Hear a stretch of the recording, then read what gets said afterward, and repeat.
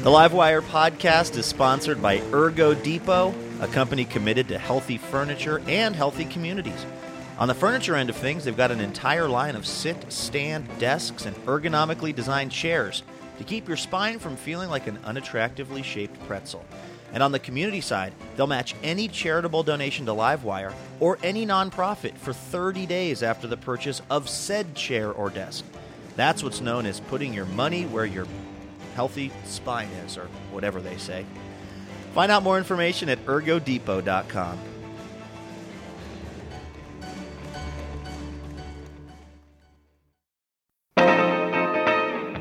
Hey folks, it's Luke. Stay where you are, because in the next hour, you're going to meet a programmer turned musician who got into it with the TV show Glee over this sweet, sweet love song.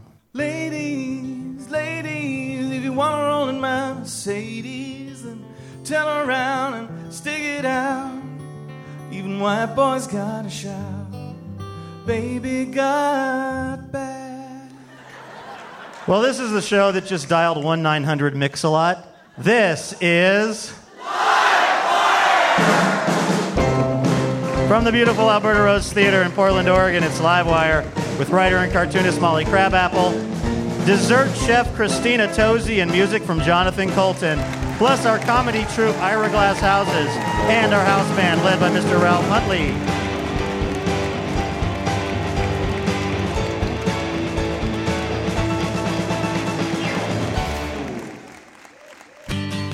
Yes, indeed. Congratulations, America. You made it to another edition of Livewire Radio. I'm your host, Luke Burbank, and we got a great show for you this week, recorded, as always, in front of a live crowd at the Alberta Rose Theater in Portland.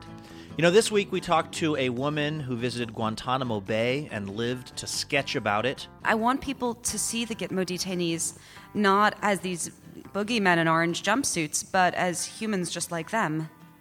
We ate dessert with the one superstar baker that you never want your kids to meet. Whenever we come to a new city, we bring multiple crack pies because you really gotta pedal it. And we even talked Baby Got Back with the guy who wrote the song and unintentionally launched 1,000 horrible karaoke renditions. I think it's because when I wrote the song, I intentionally did not try to flow. I didn't try to rap at a level where the average Joe would not be able to sing it drunk. First up, though, I recently had a little, what you might call, run-in with my wife, and it sort of highlighted for me the negative way that all these technological advances, I think, are actually affecting my life, and I really had to get it off my chest. So here's how things started. I would like to send a message from my heart to the people who are inventing the little things that are supposed to make our lives more convenient and easy. I would like you guys to slow your roll, if you could, please, because what's happening is these inventions are causing my brain to devolve, like, rapidly. I have like a Benjamin Button situation going on, but it's internal, and it has to do with me performing basic tasks. I realized this a few weeks ago. My wife asked me, out of a sign of love, if I knew her cell phone number by heart. And I looked at her, and I guessed. And I guessed way wrong. I think the 555 was sort of a dead giveaway. Not a real number. And then I realized, oh, of course, I've never known her cell phone number. The whole time we've been together from our first date, she was just a name in my phone. I don't remember anyone's phone number anymore. In fact, if you put a gun to my head, I could not memorize 7 digits in a row anymore.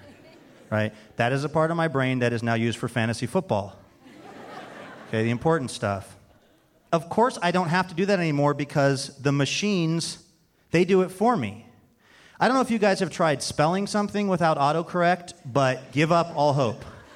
And hope is not spelled with 2 P's. Common misconception.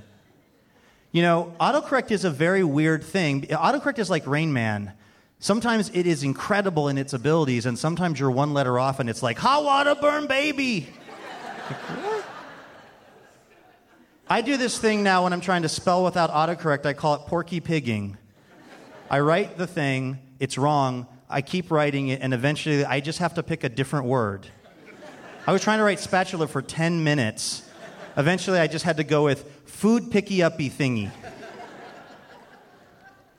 And if trying to write things with an autocorrect is hard, trying to handwrite things is impossible at this point for all of us, right? Like, I have not given my mother a birthday card in years because I cannot handle the pressure of writing love ya bunches in my actual script. So I guess tonight I would ask the inventor people out there to please just slow down a little bit for me. I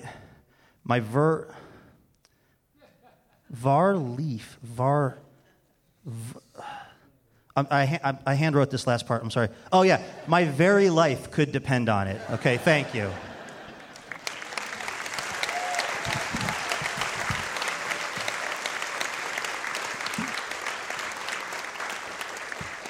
All right, many years ago, Jonathan Coulton was just like you. He had a job he kind of liked, but he also had a song in his heart. A lot of songs, actually, about coding and robots and the Mandelbrot set, which, as you know, is a mathematical set of points whose boundaries is a distinctive and easily recognizable two-dimensional fractal shape.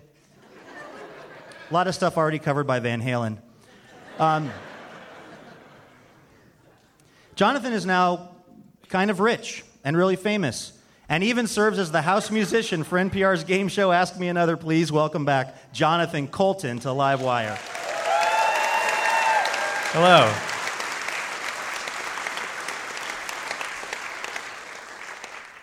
This is a song about the future.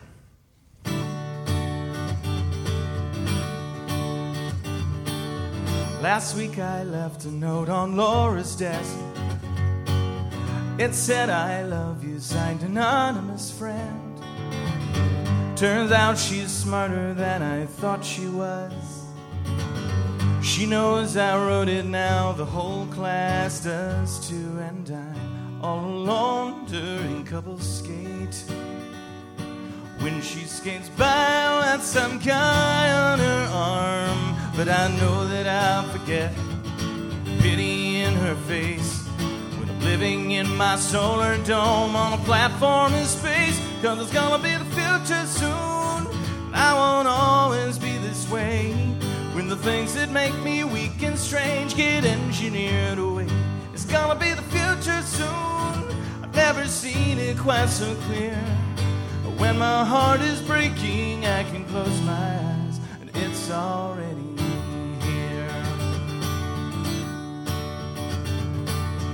I'll probably be some kind of scientist, building inventions in my space lab in space.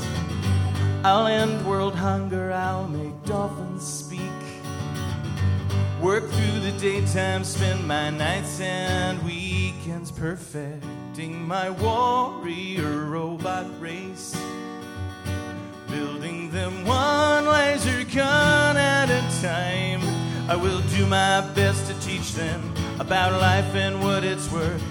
Just hope that I can keep them from destroying the earth, 'cause it's gonna be the future soon.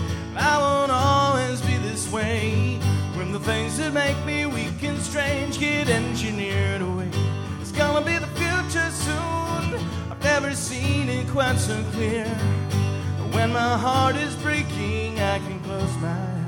It's already here on earth. They'll wonder, as I piece by piece replace myself, and steel and circuits will make me whole, but I'll still feel so alone until Laura calls me home. I'll see her standing by the monorail.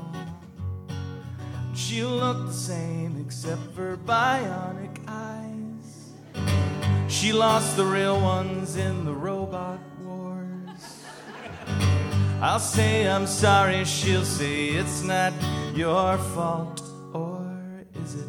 She'll eye me suspiciously, hearing the whir of the servos inside. She'll scream and try to run, but there's nowhere she can hide. When a crazy cyborg wants to make you his robot bride, well, it's gonna be the future soon. And I won't always be this way. When the things that make me weak and strange get engineered away, it's gonna be the future soon. I've never seen it quite so clear. When my heart is breaking, I can close my eyes, and it's already here.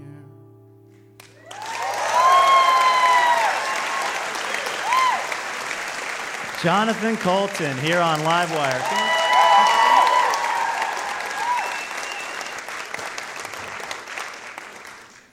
Can we talk a little bit about this sort of semi-recent controversy where you covered a Sir Mix-a-Lot song? That's right. And then the television show Glee stole your cover of that song and didn't credit you. That's correct. And then the internet exploded.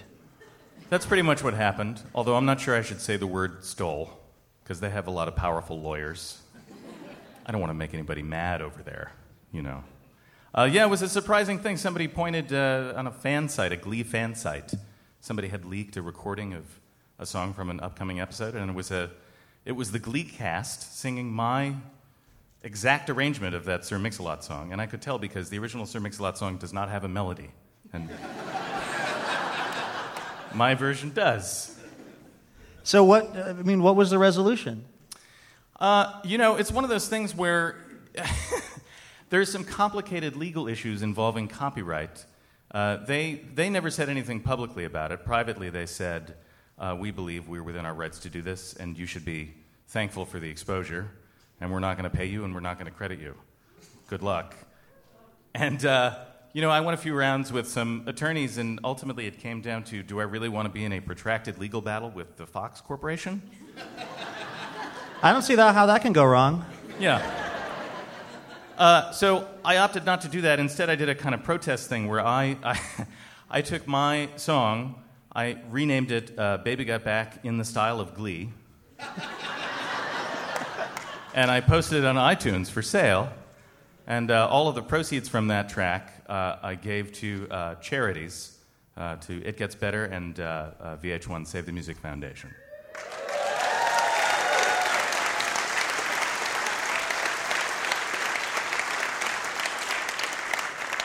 And Fox gave all their proceeds to the Syrian government. Yeah, I'm sure. Probably.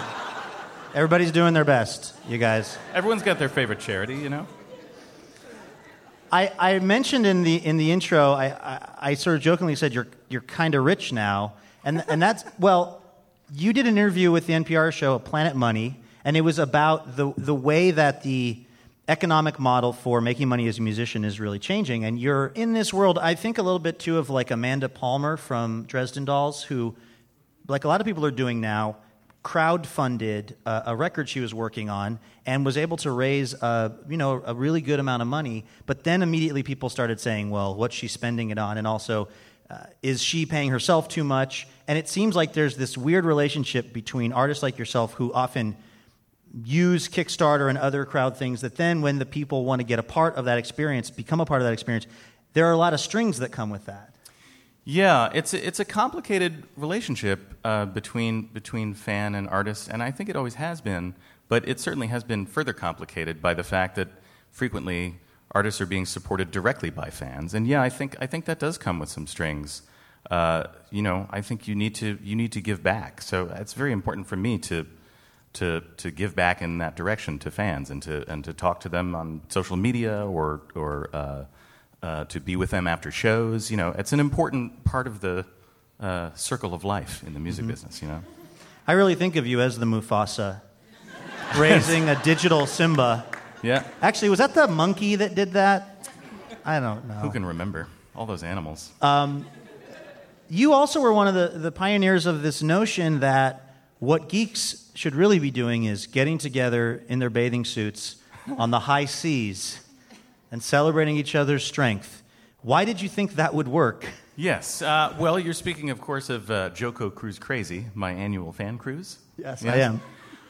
It was an idea to get all the fans together in one place and have kind of a convention hangout thing. And it seemed perfectly ridiculous to do it on a cruise ship, which is one of the most ridiculous places you can be. And yeah, it's funny. All the nerds show up. Very pale and not really prepared for the Caribbean sun. But we have a fine time. It's one of those things where it's just really nice to be together with them. It really is a lot of fun. Jonathan Coulton, ladies and gentlemen, also known as Joko. He'll be back in a few minutes. All right, just hold on a quick minute. We're going to hit pause on the live part of Livewire. It's Luke. I'm at my house in Seattle now. And this whole Jonathan Coulton versus Glee thing really struck me because it's really just the latest act in the very long, kind of strange life of the song Baby Got Back. I like big butts. And I was thinking about it because I actually know the guy who wrote the song. His name's Anthony Ray. You probably know him as Sir Mix-a-Lot. And so this week, I gave him a call. Hello? Hey, Mix, it's Luke. What's up, man? Hey, how you doing? This is an okay time to talk? Yeah, I'm just finished up lunch and headed out of here. Hey, so Thanks, man. we had this guy Jonathan Coulton on the show, who I think you know, right? Yeah, that was weird. It was Glee stole a song from a guy that actually legitimately used it, and then Glee cleared it. So I don't know how that worked. What did you think of his version? I thought it was pretty cool. I mean, it was amazing how much traction it gained. There are a lot of versions of it out there. His was probably the most unique in that he wasn't trying to just imitate what I did. How did the idea for this song actually come to you in the first place? For me, it was really a kind of a knee-jerk response to an ad campaign launched by Budweiser back in the day. I remember the Spud McKenzie girls. This is not really what guys like. And so I said, you know what? I'll just do a song and kind of poke fun at the establishment and just talk about what most guys that I know really like, which is curves.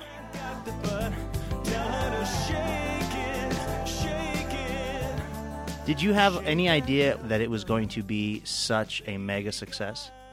Never. I mean, if you listen to how it was written, you can tell that I wasn't thinking about that. I mean, I was pretty edgy, actually, to say what I said back then. I mean, going at Cosmos straight up, Beanpole Dames in the magazine, that kind of thing, you know. Are you set for life from that one song? Probably. You never know. I mean, you know, you never know. I mean, I'm not. I was lucky enough to have made some good business decisions. I decided to hang on to my publishing and not sell it. Although I did have a pretty good offer.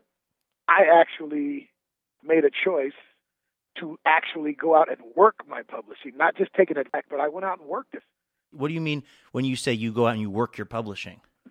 Well, some people get a lot of artists get publishing deals from companies, you know, get huge advances, and they don't work the song. So, in other words, let's say, you know, McDonald's calls and they say, hey, we really want to use your song. Well, no, I don't want my song on a McDonald's commercial. Hey, can you redo the song because we're trying to do a cute little thing for HBO? No, I don't want to do that.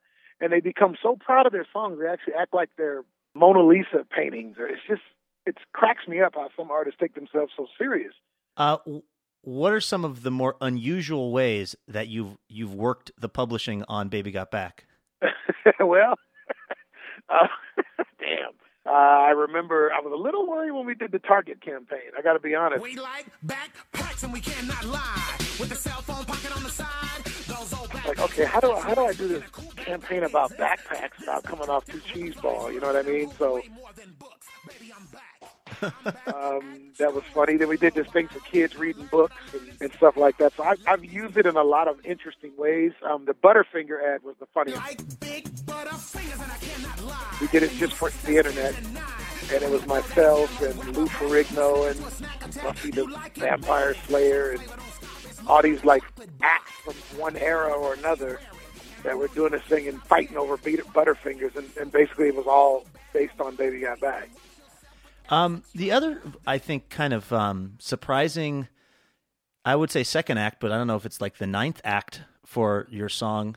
And we're talking to Sir Mix-a-Lot, by the way, right now, the man behind the world-famous song Baby Got Back. The thing that surprised me as far as another life for the song is that it is always in rotation at karaoke when I go out. A night does not go by that somebody does not perform Baby. I promise you, it is like the most popular karaoke song in America. How do you account for that? Yeah, that's funny, man. I think it's because when I wrote the song, I intentionally did not try to flow. I didn't try to rap at a level where the average Joe would listen to it and not be able to sing it drunk. I mean, I wanted people to be able to hear that song and have fun with it. And I kept it simple, and it made it easy to sing in karaoke. And I've seen some weird takes on Baby Got Back, walking in restaurants. Whew.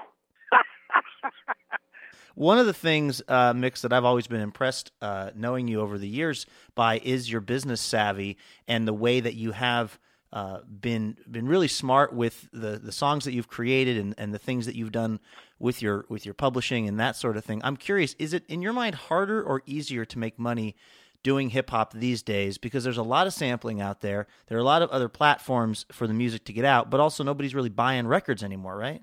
The sampling issue, I think, is over. You're not getting away with stealing music anymore. Those days are over with. You're gonna be punished. So sampling is kind of a dead sport nowadays. But I do think that it's a little bit harder in that you have to be a little more business savvy than you would have in my era. You just all you had to do was sit home and do art. So. Well, Mix, last question. I mean, you have, for particularly people in the Northwest, you've recorded a ton of music that we love and have been listening to for years. But out in the broader sense, nationally and kind of internationally, you will probably be known as a guy who wrote the best song ever about butts. Are you okay with that as your legacy? It doesn't bother me. I mean, I'm glad you asked that question because I'd be fooling myself or trying to fool myself if I lied and said that Baby Got Back was not easily my biggest hit. When I do Baby Got Back, I smile. I have a good time doing it. People love it. That's what it's all about. That's why I made the song. And it has a place in history. And that's a beautiful thing. That's hard to do. I like big butts, and I cannot lie. I cannot lie. You other brothers can't deny. When a girl walks in with an itty-bitty waist and a round thing in your face, you get sprung. That's Anthony Ray, better known as Sir Mix-a-Lot. I'm Luke Burbank, better known as... I don't really have a cool rap name. In fact, not a lot of cool rap names in public radio, come to think of it. This is something cool, though. This is Livewire Radio, and that choir you just heard, that was our own Jim Brunberg. Every single part of that choir was a different recording of Jim, which is amazing and mildly troubling. Hey, stay with us because coming up on Livewire, we'll head back to the Alberta Rose Theater to talk crack pies, which is a dessert, don't worry, with baker Christina Tosi. Stay with us. We'll be right back.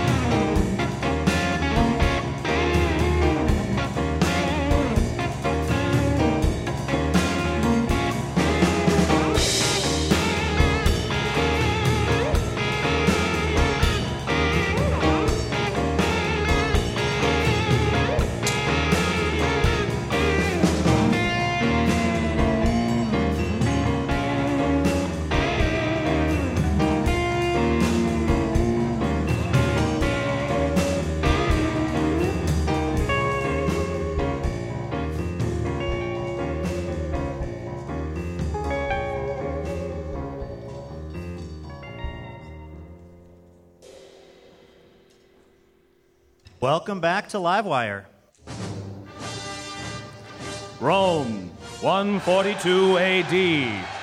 Glorious Caesar awaits the day's entertainment at the Colosseum along with over 75,000 spectators.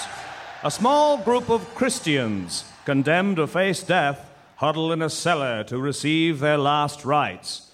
But what most historians don't know is that they also received an inspirational pep talk by famed coach Fabius Rockney.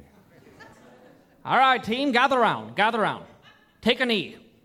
Now, boys, listen and listen good. We're going to go out there and give these fellas our best. We're going to give them all we got because everyone is counting us out. They say that this team out there is pretty good. They say they're great. Well, I say we're better than great. I say if we play the way we know we can play, we're gonna lick 'em. But, Coach, there's a bunch of lions out there. That may be, Billy. That may be. And after all, I've never won a game against those lions. And you're just poor Christians who, one way or another, found their way to this here Colosseum and in the bad graces of the Caesar. But a Christian is just a man, and a lion is just a cat. And what's a cat to a man when he knows he's a man who's looking at a cat? Seriously, though, f***ing lions! Yeah, Billy. Sure, it's got claws and teeth and jaws that crush bone. And there's plenty of them out there, each more fearsome than the next. And Jim, howdy, are they fast. They can pounce like a hobo on a runaway penny and corner like a chicken on a crabapple.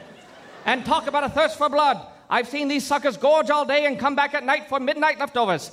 But you boys, you got the thirst for victory. And there ain't no team that can beat us if we got that kind of thirst. Lions. All right, Billy, enough of that naysaying. It's not even the lions you got to worry about.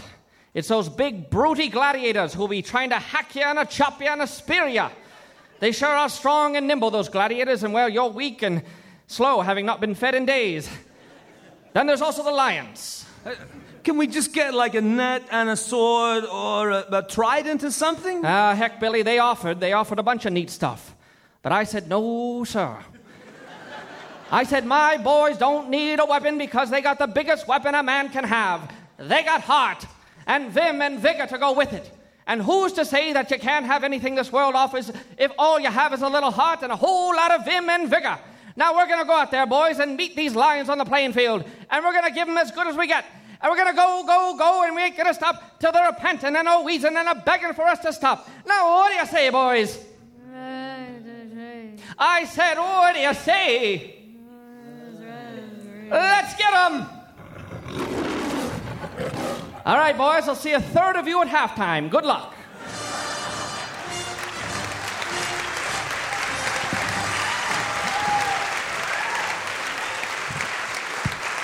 Sean McGrath and Andrew Harris from our sketch troupe, Ira Glass Houses. That's what they're calling themselves this show. Ira Glass Houses. Actually, I don't hate that one. It beats the living lion out of Manalotion. I'll tell you that much. At the tender age of 22, our next guest, Molly Crabapple, founded Dr. Sketchy's Anti-Art School, a chain of alternative drawing classes which now boasts branches in over 100 cities. She's an artist and a writer. She's worked for CNN, The Guardian, and Paris Review. Her latest project is a series of drawings from her trip to Guantanamo Bay called It Don't Get Mo Better Than This, Inside the Dark Heart of Guantanamo Bay. Please welcome Molly Crabapple to Livewire.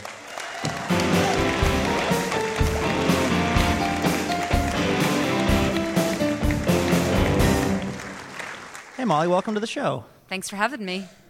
How do you even get press clearance to go to Guantanamo, and can anybody do it?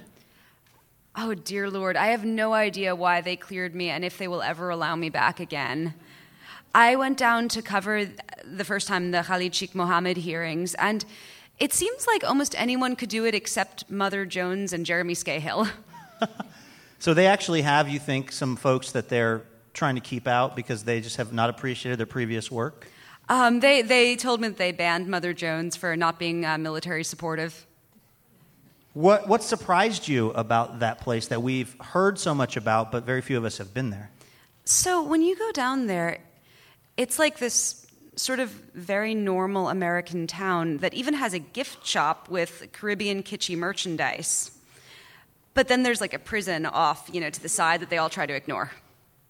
And, walking around that place, was it as, scary as you imagined it? Was it as isolated? How did it add up with what your conception might have been going in? So one of the strangest things about it is you go there and every single surface is covered with propaganda.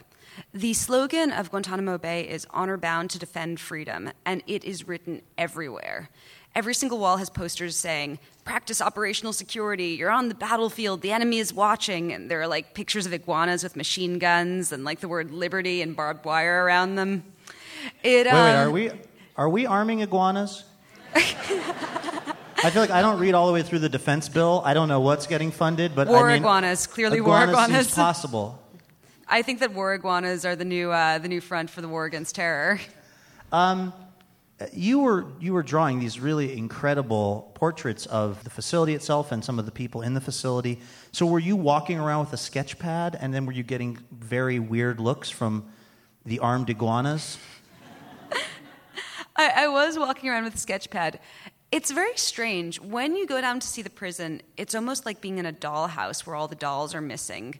You are taken on this tour of empty cell blocks. You go to the hospital and you stand next to the empty force-feeding chair while the medics tell you how awesome force-feeding is.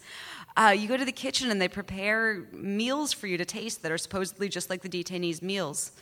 But you only get to see the detainees themselves for 7 minutes through like a one-way mirror. Are you allowed to ask them questions or talk to them, or do you just observe them, basically? You kind of watch them like zoo animals. You're not allowed to speak to them at all. They have banned the detainees from any contact with the outside world except quarterly phone calls with their family. Is it possible, you think, for journalists to get, whether they're drawing portraits or writing about it in any of the publications that aren't Mother Jones, is it possible for them to actually get a sense of what's going on there with all of the restrictions? You know, I don't think so. There are some like amazing badass journalists who have been going down there for 12 years, and maybe they have like super secret ins. But at best, I feel like you can just cover the strangeness of that place because there are no objective sources on anything. There's just like, on one hand, the army. Everything is awesome. These detainees are lucky to be here. They have more chances to enjoy themselves than at home. Direct quote. And on the other hand, you have their lawyers who are like, everyone is a saint. Mm-hmm.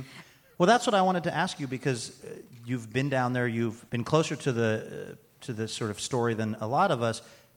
Who do you think is in there? I mean, are these guys, are they terrorists? Are they all innocent guys? I mean, who's down there?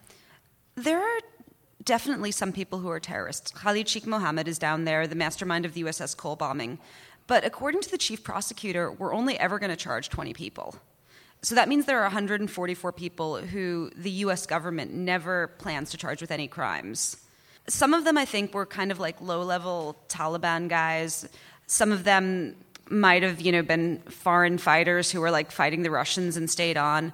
Some of them are absolutely innocent. The reason we got so many innocent dudes there is we dropped leaflets in Afghanistan offering $5,000 bounties for anyone who a random Afghan civilian said was a terrorist.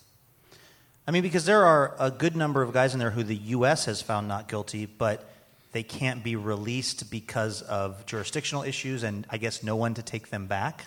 Yeah, one of the big things is that the majority of dudes that we've cleared there are from Yemen. And we're desperately afraid to send dudes back to Yemen because we think, oh no, even if they were in Al-Qaeda at first, they'll join Al-Qaeda now because they're really angry. And so we might have pissed them off. So even though this is ridiculous, the recidivism rate is actually crazy low.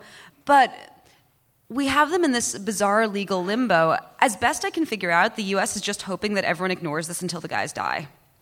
What do you think you're able to convey with your portraits? Because a lot has been written about it, but I would say that looking at your pictures, it brought it home in a real different way for me. I want people to realize that these guys are human, and a lot of these dudes have essentially been kidnapped. They've been brought here. They've been put in a position where they can't prove their innocence, or if they do prove their innocence, it doesn't matter. And then they're stuck there. They're stuck there forever. It's this bizarre Kafkaesque nightmare. And I want people to see the Gitmo detainees not as these boogeymen in orange jumpsuits, but as humans just like them. Would you ever go back to Guantanamo if you got the chance? And follow-up question, have you ruined the chance of ever going back there by what you've created from your time there? I might go back there. It's a really intense experience, and I do feel like I've covered the aspects I can, but maybe I would go back. I don't know if I'm going to be allowed to go back. The Department of Defense was very angry at me for that article. In fact, a DoD official called up my editor advice and was very upset with him because I, quote, made him look like a tool. Based on how you depicted him in one of your portraits? Based on how I wrote about their treatment of journalists. He said that I portrayed the Guantanamo publicists as insincere. Well, Molly Crabapple, thanks for going down there. Thanks for your work, and thanks for bringing this stuff to our attention. Thank you so much. That's Molly Crabapple, ladies and gentlemen.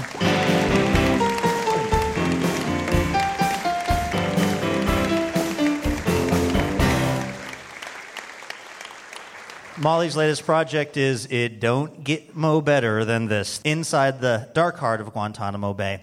Livewire is sponsored in part by Laughing Planet Cafe, providing locally sourced burritos in an optimal burrito configuration, which, if you didn't know, is tortilla tightly wrapped around other food. So good, so close. More information at laughingplanetcafe.com.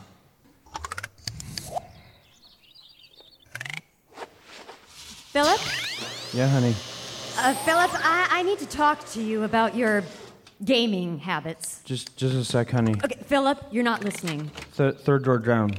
I've been holding this in, but I need to say it. I'm totally paying attention to whatever it is that you're talking about right now. It's right by the beans. Okay, how about this? How about you explain to me what is going on in your Sims game? Oh, thank you for finally asking. I just finished building an exquisite oriental tea pavilion, and I put some fragrant peach trees around the perimeter there, and I've got some complimentary lattice work planned for the south wing later. Uh-huh, and how long has it been since you mowed the lawn? We have a lawn? I mean, of course, we have a lawn. We have a lawn. Of course, a lawn. We've got one of those. Stop saying it's lawn. A lawn. Okay. Stop it. All right, moving on. Can you tell me how many pizza boxes are in the bathroom right now? Just a rough estimate? About 3? 7, I counted. And 15 in the living room. Okay, and your point is? Philip, you have created a gorgeous 4-bedroom French colonial utopia with a freaking tea pavilion in The Sims, while our real-life house languishes in squalor. Sure, when you put it like that, it sounds bad. It sounds bad because it is bad. Look, when we moved in together, I had certain expectations when it came to interior decoration. I decorate. Look at the coffee table in your game. It's magnificent. A masterful application of joinery and staining. What is the wood made of? Oh, it's a teak you can only find in the Burmese rainforest after 4 seasons of drought have bleached it to a perfect dusky patina. Oh, cool. Yeah. And what's ours? It's a pile of pizza boxes. Sorry, what? It's a pile of pizza boxes. Yeah, a pile of pizza boxes that is starting to tip over, even now as we're talking. Do you see? Do you see it tipping? I want you to have eyes on this, Philip. Okay, calm down. All right, I made the coffee table because I needed a nice space to write my dissertation. Philip, you went to clown college. In real life, but in the game, I'm getting a master's in Egyptology. Wait, is that your character studying now? Yeah. My God. Look at your character. What have you dressed him in? Well, right now I've equipped a cashmere morning suit with this little French... It's unspeakably elegant. Well, I mean, it's nothing fancy. It's nothing fancy. Just a contemporary look with the classic lines of old Hollywood. Oh, it's a stunning silhouette, Philip. And what are you, real life Philip, currently wearing? A purple Snuggie. The purple Snuggie.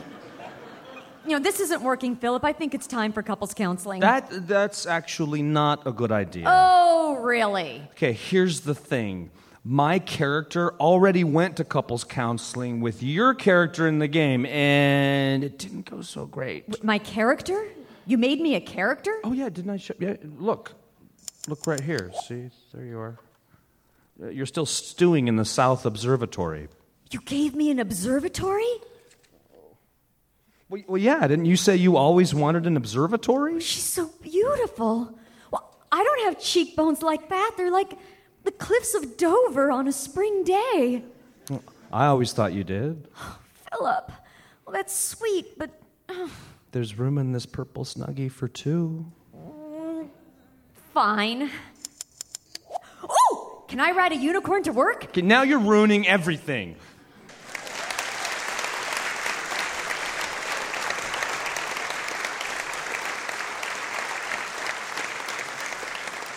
Andrew Harris and Laura Faye Smith from the Ira Glass Houses here on Livewire. Christina Tosi is the chef, owner, and founder of Momofuku Milk Bar in Brooklyn. It's been called one of the most exciting bakeries in the country by Bon Appetit magazine. They're known for their delicious, unconventional treats like crack pie, compost cookies, and the best idea in human history, cereal milk-flavored ice cream. Your move, Nobel Prize Committee. Ladies and gentlemen, please welcome Christina Tosi and her snacks to Livewire.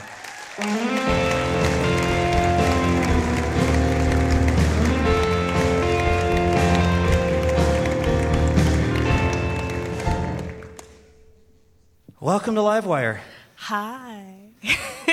So how do you do this? Did you just have a more developed sweet tooth than the average person? Overly developed, if you ask my mom. Really? Like, were you always into this kind of stuff? I think until the age of 18, all I ate was dessert. My poor mother. My poor mother. I remember the day that I first had a raw tomato, and I was 18 years old. Can you imagine? You are really undercutting what a lot of parents are trying to do. I know. With their kids. I'm really raising the bar for the kids, though. Do you have kids? I don't have kids.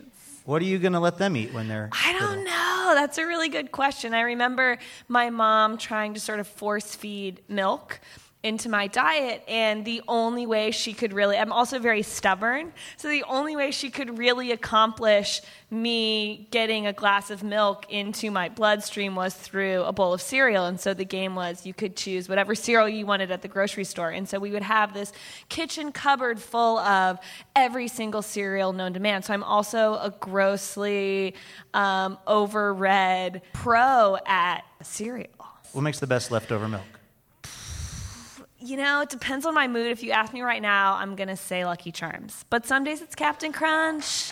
In the morning, it might be Golden Grams. Oh, yeah. That's cinnamon. Fruity Pebbles also makes a killer cereal milk.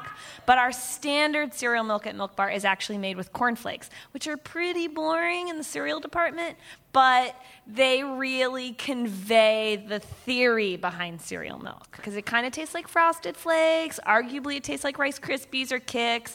If you're a little bit of a hippie, maybe it tastes a little bit more like granola milk. So cornflakes make a really great cereal milk. Yeah, the problem with the Captain Crunch milk is that it's full of blood from the roof of your mouth.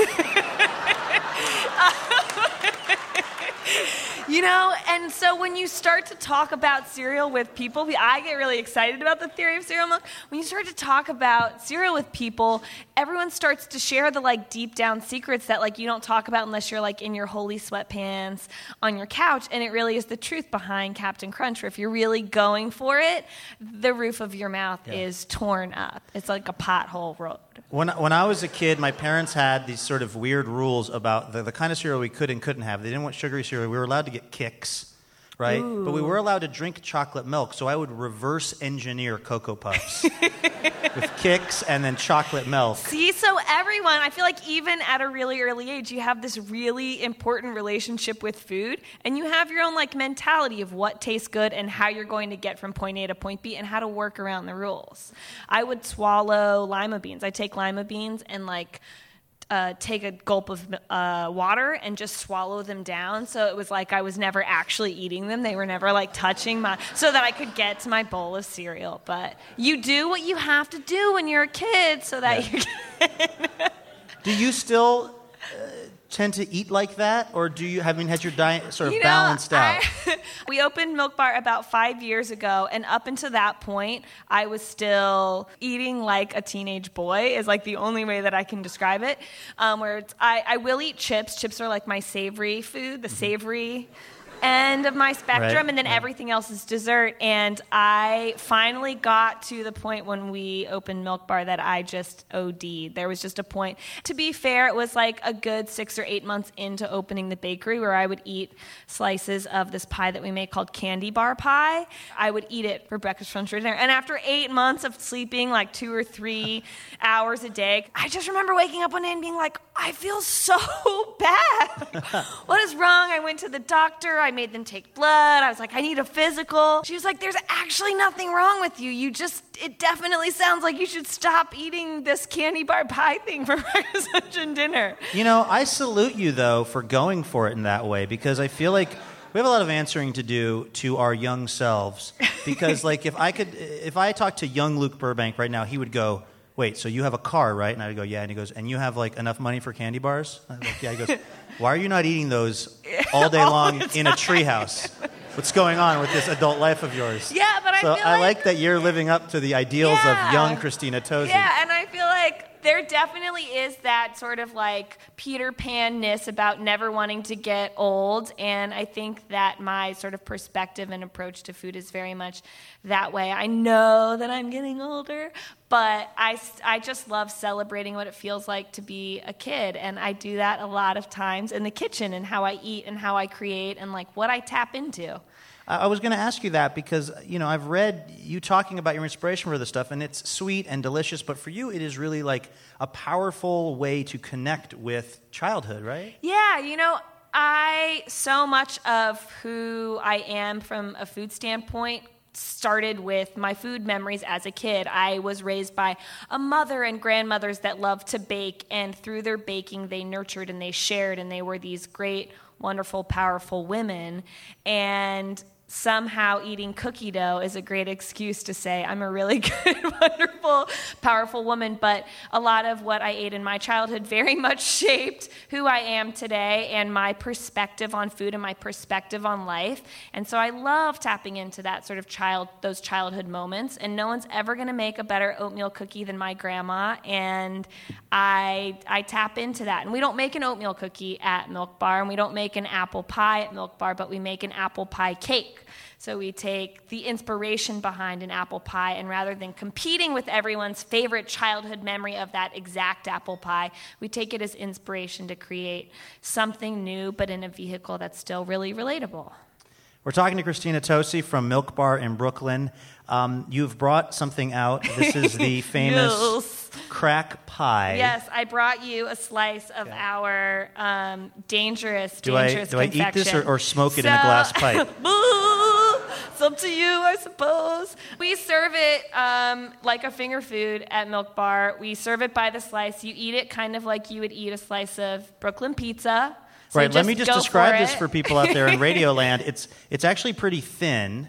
It's when you dense. when you hear pie, you might think of something that's like an apple pie, but it's not. It's very dense. This feels like the most calorically dense thing I have ever seen. I feel like if you found someone who had been floating in the middle of the ocean on like a wrecked ship, this is what you would give them to give them nutrition that would take the course of months to get. Okay, I'm going to take a bite of this. Do it. It's a ridiculous ratio of butter, sugar, vanilla, egg yolks, some heavy cream. I'm going to take a bite. Somebody's driving their Volvo in Austin. They just want to kill some guy in Portland who's about to eat a piece of cake. Yeah. Oh my God, that is really amazing. Yeah. Yeah. Can we just pause this? I need a minute with the food. Moment. I read that you recently collaborated with a supermodel to make a gluten-free, dairy-free. I can't even read the rest of this question because it's ridiculous. Why would you do that? We running a bakery in New York City is no easy feat, and I personally have no allergies. I can eat cereal all day for the first 18 years of my life and grow up to be big and strong. But opening a bakery in New York City, we didn't realize how many allergies and picky eaters that there were out there. So we make these gluten-free, dairy-free cookies with Carly Kloss, and she loves to bake, but she is in this industry where there is this intense pressure to eat healthy, but she still wants to have this sort of guilty pleasure. And so I thought it was like mission impossible, game on. Very stubborn. I'm also very competitive. So I was like, we're going to find a way to make the best damn gluten-free cookie. And it's fun to create a gluten-free cookie with this very high bar raised for the crack pie. And so we use our very, very guilty pleasures as bakers to find a way to make gluten-free baked goods. Well, I'm sure that cookie is as delicious as described, but I am really glad you brought the crack pie instead. And I'll just need to get the methadone pie when you get a chance, because I'm starting to deal with some addiction issues.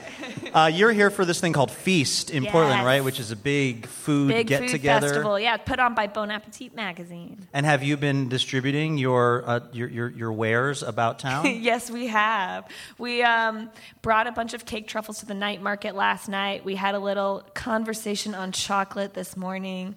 And whenever we come to a new city, we bring multiple crack pies and birthday cake truffles because you really got to pedal it when you... Yeah.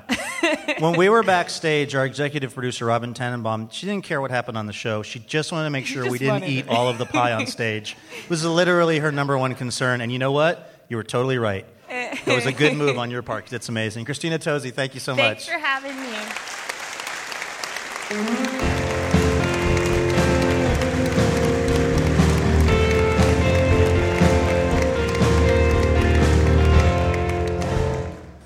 That was Christina Tosi, chef at Momofuku Milk Bar. Stay tuned. We're going to be right back.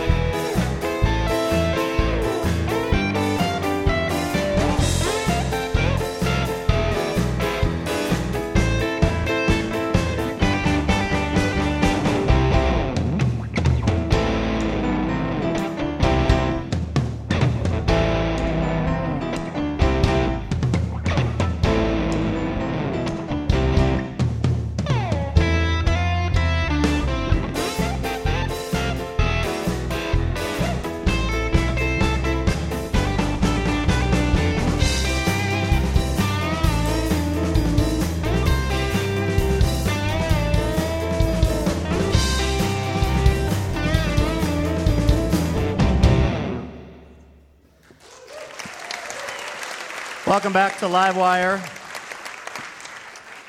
And now with his thoughts on cake and other delicious things, here's poet Scott Poole, the author of Hiding from Salesmen and the Sliding Glass Door, with Reflections by the Pool.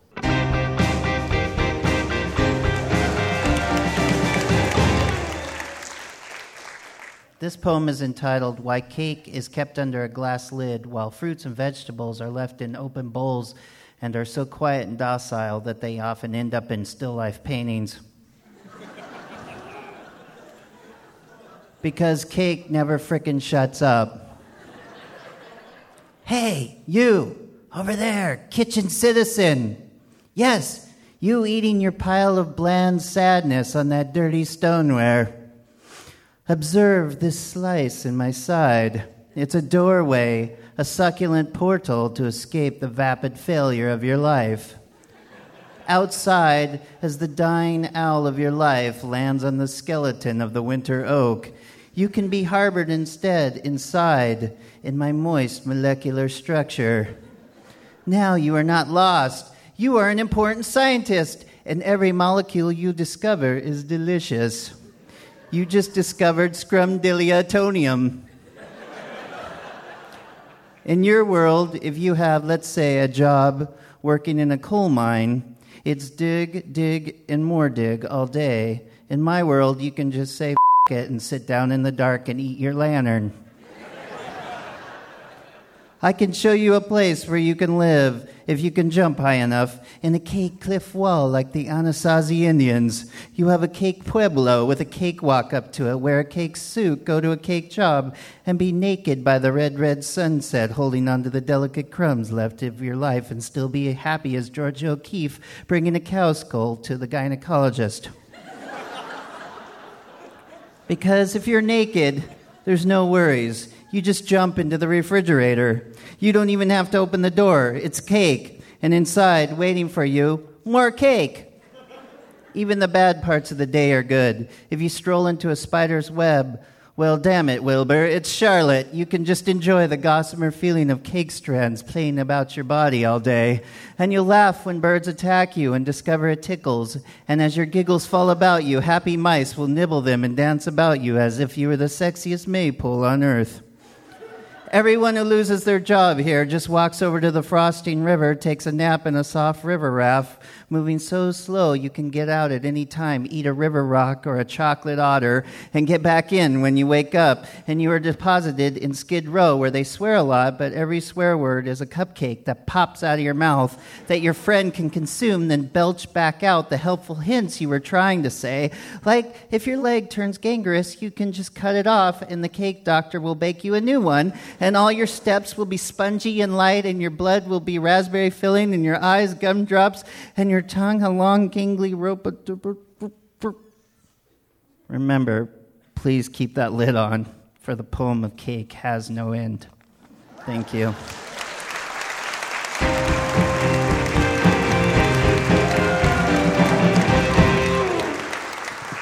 Scott Poole, Reflections by the Pool.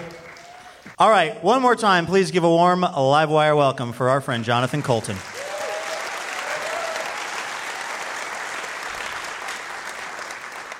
This song is about a vacuum cleaner and also horrible, horrible adulthood. We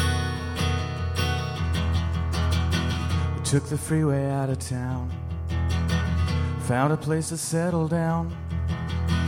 Got a driveway and a swing set and a dog. You got your very own bathroom. I got my very own workshop in the basement. We sit around staring at the wall to wall. Take field trips to our favorite mall. Waiting for the day when all the kids grow up and leave us here. If you need me, I'll be downstairs with the shop vac. You can call, but I probably won't hear you because it's loud with the shop vac on. But you'll be okay, cause you'll be upstairs with the TV. You can cry and I probably won't hear you because it's loud with the shop vac on. We hung a flag above the door, checked out the gourmet grocery store. Got a mower I can ride around the yard. But we haven't got real friends, and now even the fake ones have stopped calling. Maybe if you forget to hide the keys, I'll take a ride to Applebee's. Come home drunk on daiquiris and throw up on the neighbor's lawn. If you need me, I'll be downstairs with the shop vac. You can call, but I probably won't hear you because it's loud with the shop vac on. But you'll be okay, cause you'll be upstairs with the TV. You can cry and I probably won't hear you because it's loud with the shop vac on. I like the Starbucks here, that's better than the other one, cause the other one's not as good. They really need to put a light here, cause it's hard to turn. It's hard to make a left turn.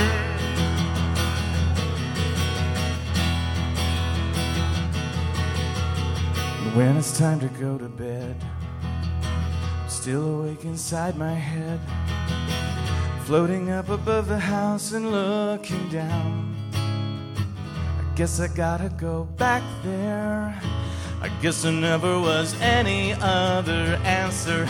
And as the freeway hums, the cars go by, the headlights roll across the sky, many miles away, and I can see them speeding through the dark. If you need me, I'll be downstairs with the shop vac.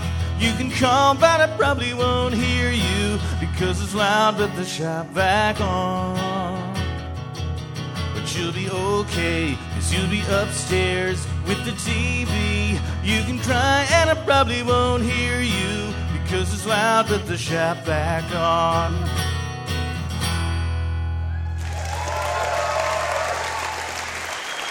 Jonathan Coulton here on Live Wire Radio. That is our show. Thank you so much.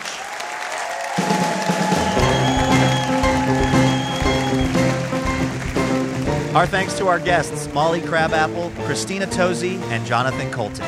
Our house band is Ralph Huntley, Jim Brunberg, and Dave Jorgensen. This show is made possible in part by our sponsors, New Belgium Brewing Company, Whole Foods Market, Ergo Depot, Laughing Planet Cafe, and Burgerville. Additional funding provided by the Regional Arts and Culture Council and Work for Art, the Oregon Arts Commission, and listeners like you fine people.